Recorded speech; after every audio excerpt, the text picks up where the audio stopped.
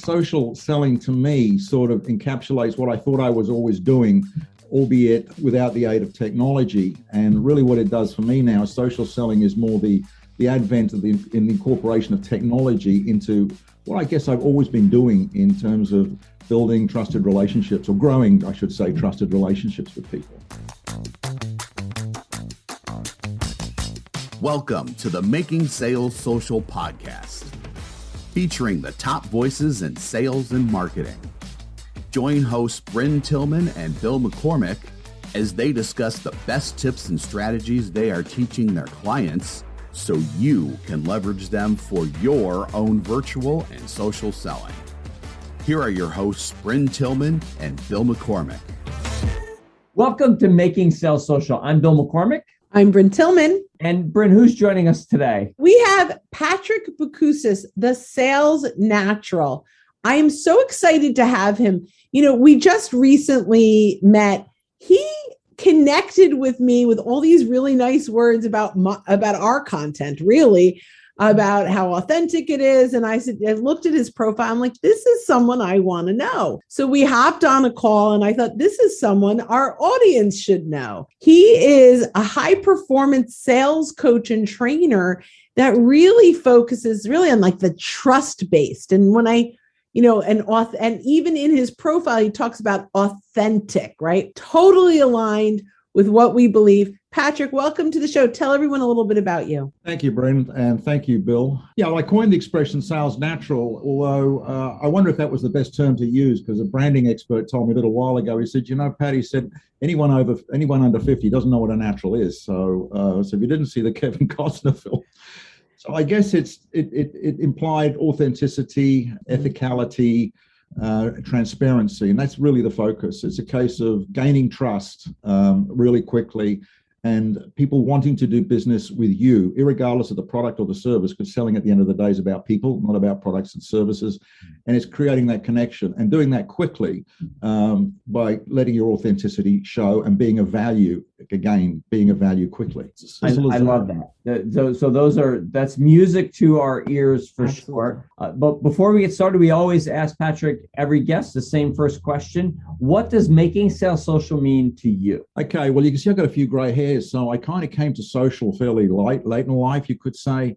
And I've been in sales my entire working life. In fact, it's all I wanted to do when I was a kid. My dad was a salesperson, so I didn't want to be a fighter pilot or a fireman. I always wanted to be a salesperson. So I guess social selling to me sort of encapsulates what I thought I was always doing, albeit without the aid of technology. And really what it does for me now is social selling is more the advent of the incorporation of technology into what I guess I've always been doing in terms of building trusted relationships, or growing, I should say, trusted relationships with people. That's a perfect answer. Really, it's what we've always been doing on digital, right? Yeah. And what you've always been doing is this value selling, this authentic selling. So we are so excited to learn and go deeper into kind of your techniques and your strategies and how the things that you teach your clients to do that really creates that trust. So my first question to you, and it's pretty much, converting what you've taught in the real world to digital, is how would you recommend someone show up in a trust-based selling mentality on LinkedIn or for social selling? Yeah, that's a really good question. If you were to define trust, the definition of trust I really like was by a guy called David Maister. He coined the expression trusted advisor. And he came up with the trust equation. If you could imagine an equation, and on the top line, it's credibility plus reliability plus transparency. Basically, telling the truth, doing what you say you'll do, and being open and transparent. They grow trust. And under the line is self-interest. Self-interest diminishes trust. So I guess as a salesperson, if you're going to show up, the challenge for salespeople, is not to grow trust, is to not lose it. Mm-hmm. And as soon as we show up, oftentimes we start talking about our products, self-interest, ourselves, self-interest, our company, self-interest. We're full of self-interest. And that just undermines trust from the get-go. So I guess my recommendation is don't talk about yourself.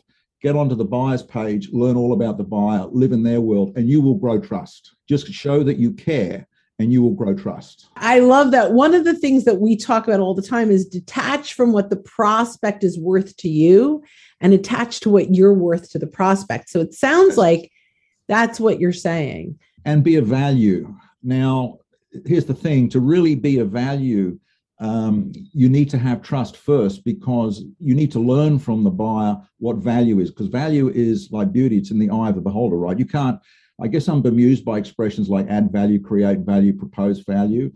My perception is you can't do that. Value is received. It can't be given. We sell products and services. Buyers will get value from them or from you. That's their judgment. And so if you're trusted, then you can have the conversations that enable you to determine, what do you really value? What is important to you? Forget the needs.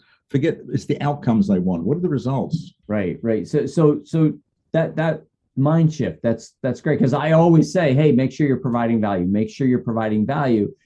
But maybe I need to switch that around. And so what are some of the things you're teaching your clients to try to arrive at that value, to understand that better from the client's point of view? Yeah, that's a good question. I guess rather than providers of value, we are potential sources of value. Mm-hmm. And it's the buyer that will ultimately judge if that's going to be the case. So we need to have the conversation, understand what their perceptions of value are. So imagine why people show up at work. We tend to think, well, it's for the paycheck. That's true. But then there's recognition, acknowledgement, advancement, risk avoidance, absence of stress. Those are the things that are of value to people. We tend to talk about needs in a business sense, but needs in the sense, satisfying needs, they're like inputs. What people want are the outputs. What's the result? What am I going to get if I satisfy the need? And I guess what I say is that needs are why we buy, value is what we buy. And that's what we really want to focus on. Salespeople tend to focus on needs, but they're pretty generic. If you describe a need, it doesn't really provide a great insight into what you want. I mean, talk about a car, a house, a suit. You can describe it, but how would anyone know what you wanted? If instead you turn around and say, well, how do you want to feel if you walk around in that suit? Tell me about your lifestyle. What's it going to be like living in that house? Then you get an understanding of the perception of value. Does that make sense? I love that. I want to kind of go one wider, I think, on that, not necessarily deeper, but, there are different times that we're providing value. And in social selling, sometimes there is, I need to provide value. So I'll back up. There are 3 ways to deliver value on social. There's one to many, right? So we share something on our news feed and lots of people see it. There's one to few, where I have a message specifically for CEOs in the advertising industry. And then I tailor a message that goes out to a lot of people. That's a particular persona. And then there's one-to-one, where we get really personal. Those are all different times to provide value. We actually talk a lot about social listening, like even before we can ask them questions, we can identify what are they consuming, what's important to them, what are some of their priorities, and then we can share that. What are some things that we can do? First, the one-to-many. How do you recommend we find out what matters to the many and get that message out to them? That's an interesting question, Brittany. It's one I wrestle with myself, because, of course, in a marketing sense, what you want to do, the riches are in the niches, as they say. It's a case of understanding who do you want to appeal to? Who could you potentially be of value to? And as I was saying before, it's really their call rather than your call, right? Mm-hmm. And I guess it's a case of putting yourself out there. I guess one of the things that makes me cringe in LinkedIn is so much of the self-promotional material, given what I've said. Picture of our new product, this or new that, or we've just done this. I really don't care. If, on the other hand, you tell me about someone that's accomplishing something, albeit as a result of your product, don't tell me about your product. Tell me about what they're accomplishing. I can join the dots. I can figure out that obviously they're using your product to do that. But we tend to be in your face, that we say, hey, look at us, we've done this for them. And, so I guess the way I try to appeal is just to talk about results, talk about outcomes on the one hand, or alternatively talk about the problem, because people more frequently relate to their problem than they do to the solutions. Of course, we think in terms of our problems. It's interesting. We recently did a webinar where we shifted. Normally we're education value, and people love it. But we did a little shift and we played with it a little, and we did, this is what's broken. this is what's broken. And people were like, I was blown away. And I think because they related to what they were doing wrong. So before we taught what was right, they were like, so the value was in talking about what was broken. So that's how I came across you, Bryn, right? You were on that, it was a Phil Jerbishak video cast. And I reached out because I was really impressed. It was just sheer value, right? What you were just speaking my language, and it was just so refreshing, as I said to you, that it was great. That's how it should be. I can join the dots and know you're smart and do all this stuff. You don't have to tell me that. It's just by virtue of demonstrating your knowledge and useful tips to me, I get that you're obviously a person to come talk to if I need some help to do that. That's the bit I think where most selling and marketing goes wrong. They don't credit people with the ability to join the dots. Yeah. I think we try to market to the least common denominator, yes. And so what ends up happening is we simplify it so much to the point that we lose people's interest. And you think? I think, yeah, I think we do, or overshare and we overcomplicate it. Yeah. I think there's a middle ground to be played, because we either simplify it to the point where people are, or we give them so much, like, we regurgitate so much information, it just flies over their head. So is it we or we general sales people? Looking to up your LinkedIn game? The Social Sales Link team has you covered with our LinkedIn Sales Accelerator, a guided social selling program that includes training, coaching, and so much more. Visit socialsaleslink.com/in for more details. Again, that's socialsaleslink.com/in. Be general. I'm saying, like, oh no. That's why I much prefer the term enable to help. I mean, we're really in the business of enabling or empowering people. There was a study done, I heard about it many years ago. It was done by PwC, and I've tried to find the study, but they did a study into the difference in credibility between something you find out for yourself and something you get told. And apparently, something you learn for yourself is 6 times more powerful or credible than something you get told. Makes sense, doesn't it? I mean, if a vendor tells you something, well, they would say that, wouldn't they? Whereas if you find that out by some other means, it's far more credible.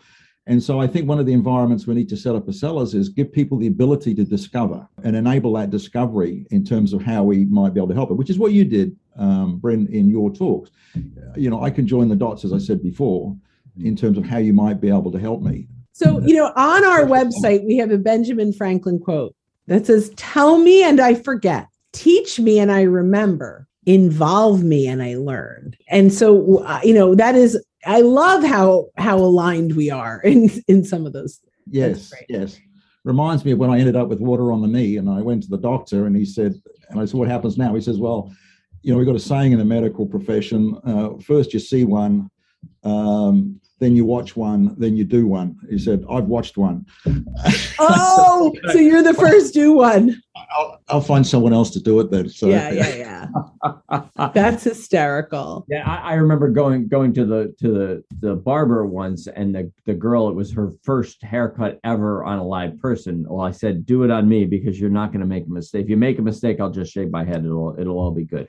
So here in the States, there was a Gallup just came out and said recently that salespeople on the trust meter are just above politicians, and so we don't have a great reputation for being trustworthy. What are some things that you suggest to your clients, those that you're coaching, to raise that trust level up and to be seen as more trustworthy? Well, we often talk about building trust. Well, the first thing is you can't build trust. Okay, trust grows. It's like a hothouse. You create an environment in which trust grows. Trust is the feeling that occurs in another person in terms of their perception of you. I can't get to you and say, "I'm going to make you trust me." That's not going to happen. But in fact, just by virtue of saying that, you're not going to trust me. Yeah. So it's this telling the truth, showing up, being reliable, and being transparent. Now, here's the thing. There's a concept of the trust default theory. Have you heard of that? what it says is that we human beings are hardwired to trust. We default to trust. That's our natural state. When you think about it, to build communities, we had to trust one another. Otherwise, we wouldn't have survived as a species, right? So Tim Levine at the University of Alabama has done a lot of research onto that, and it's interesting. So our default state is to trust. That's one of the reasons why we're really quite gullible. We have a lot of cognitive biases, as people like Daniel Kahneman pointed out in his studies. So the thing is, though, we tend to undermine it, though. We tend to lose it. Mm-hmm. And so salespeople go overboard trying to grow it. And just in doing that, you actually diminish it. Mm-hmm. You talk about how credible I am and look at all the stuff that we've done for everyone else, hopefully building trust, but you're undermining it. The tricky thing about this, though, is the impact on people that you're seeking to trust is they're not aware it's going on. This is something going on in their lizard brain. They're processing this, and they decide that they like to trust you or not. They don't suddenly say, all right, now I trust you. It's a feeling that emerges. And the problem is that with salespeople, we operate too much on the conscious level, where us humans, 98% of the time we're on autopilot.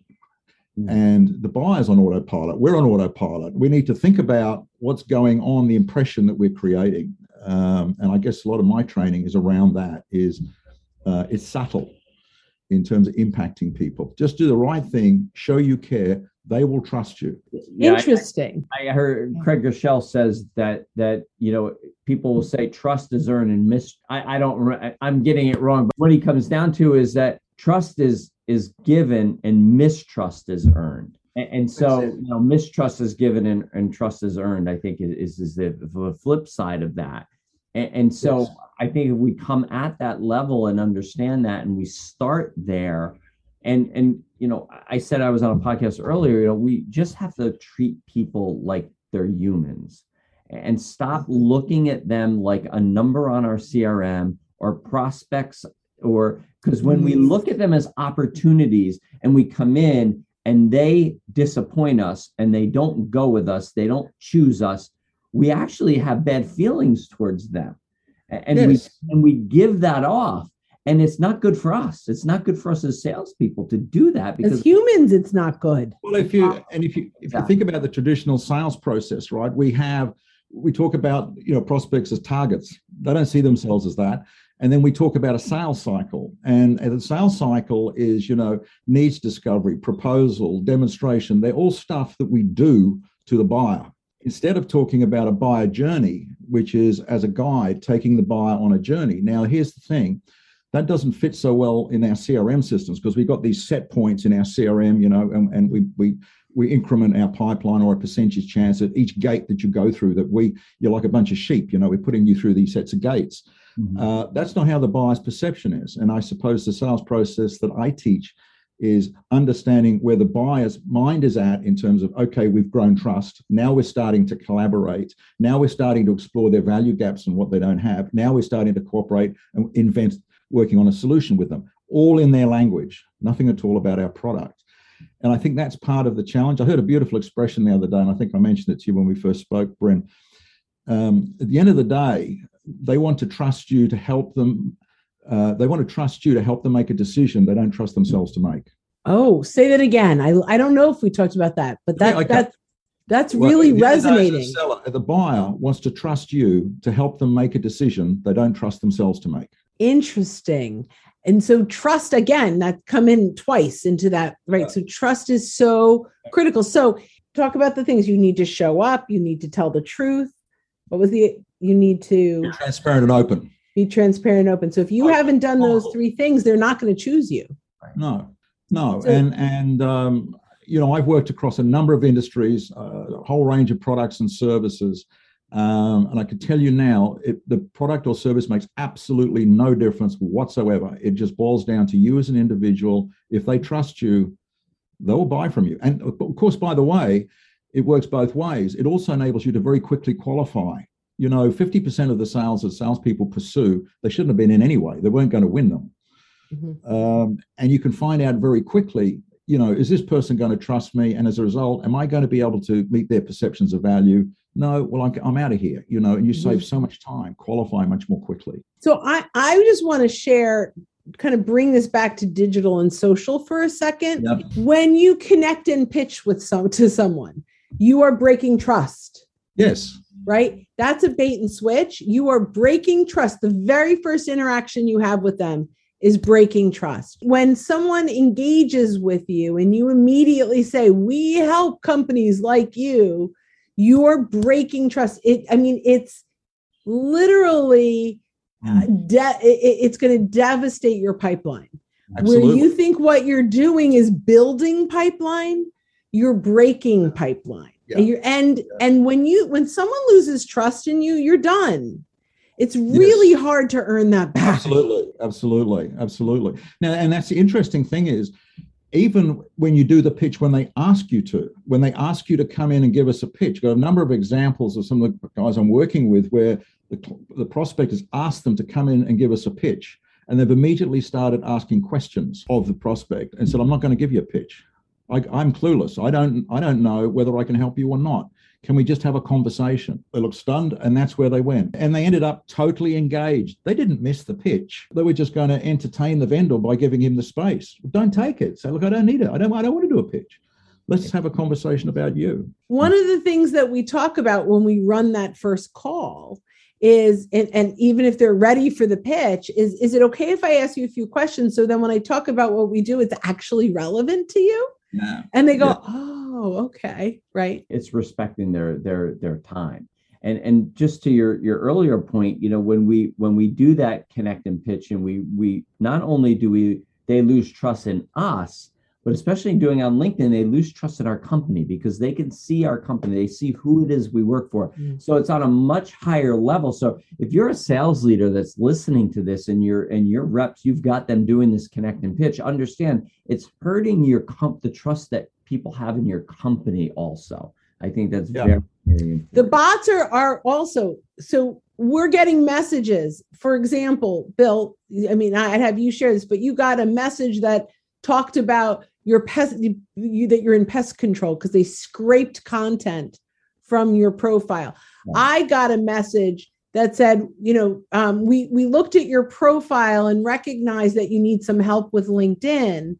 It was a bot, right? Like there, or it looks like you're not leveraging LinkedIn to its fullest. That's the message they sent me. And it's a bot, right? And some people are capitalizing their name so they can see what's being scraped because they're inundated with all these pitches. All of that, it's not a net neutral if they don't respond.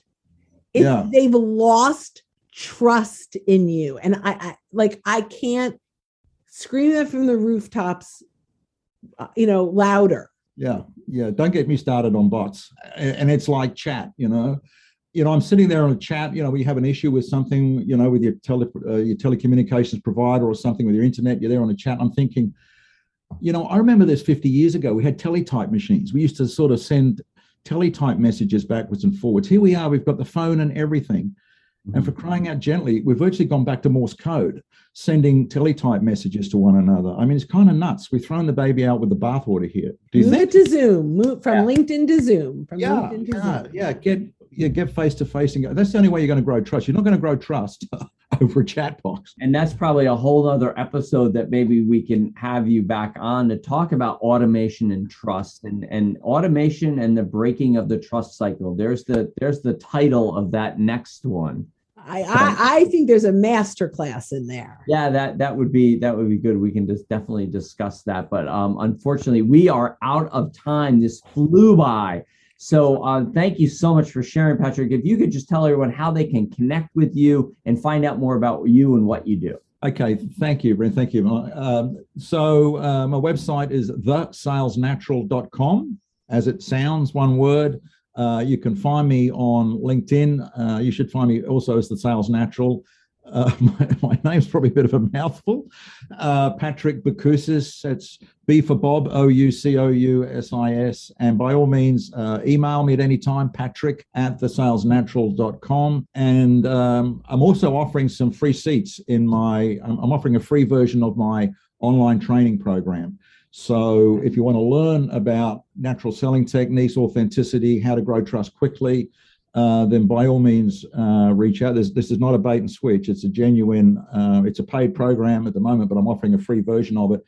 just bringing that to market, just making that available within the next few weeks. So by all means, please reach out, patrick@thesalesnatural.com. Wonderful. Well, thank you so much for sharing your knowledge with us. It was so good. And for all of our listeners, thanks once again for being with us. And don't forget this week, as you're out and about, to make your sales social. We'll see you next time, everyone. Bye-bye. Thanks for listening, and join us again for more special guest instructors bringing you marketing, sales training, and social selling strategies that will set you apart. Don't forget to subscribe to get the latest episodes from the Making Sales Social podcast. Leave a review down below. Tell us what you think, what you learned, and what you want to hear from us next. You can also listen to us on Apple Podcasts, Spotify, Stitcher, and Google Play. Visit our website, socialsaleslink.com, for more information.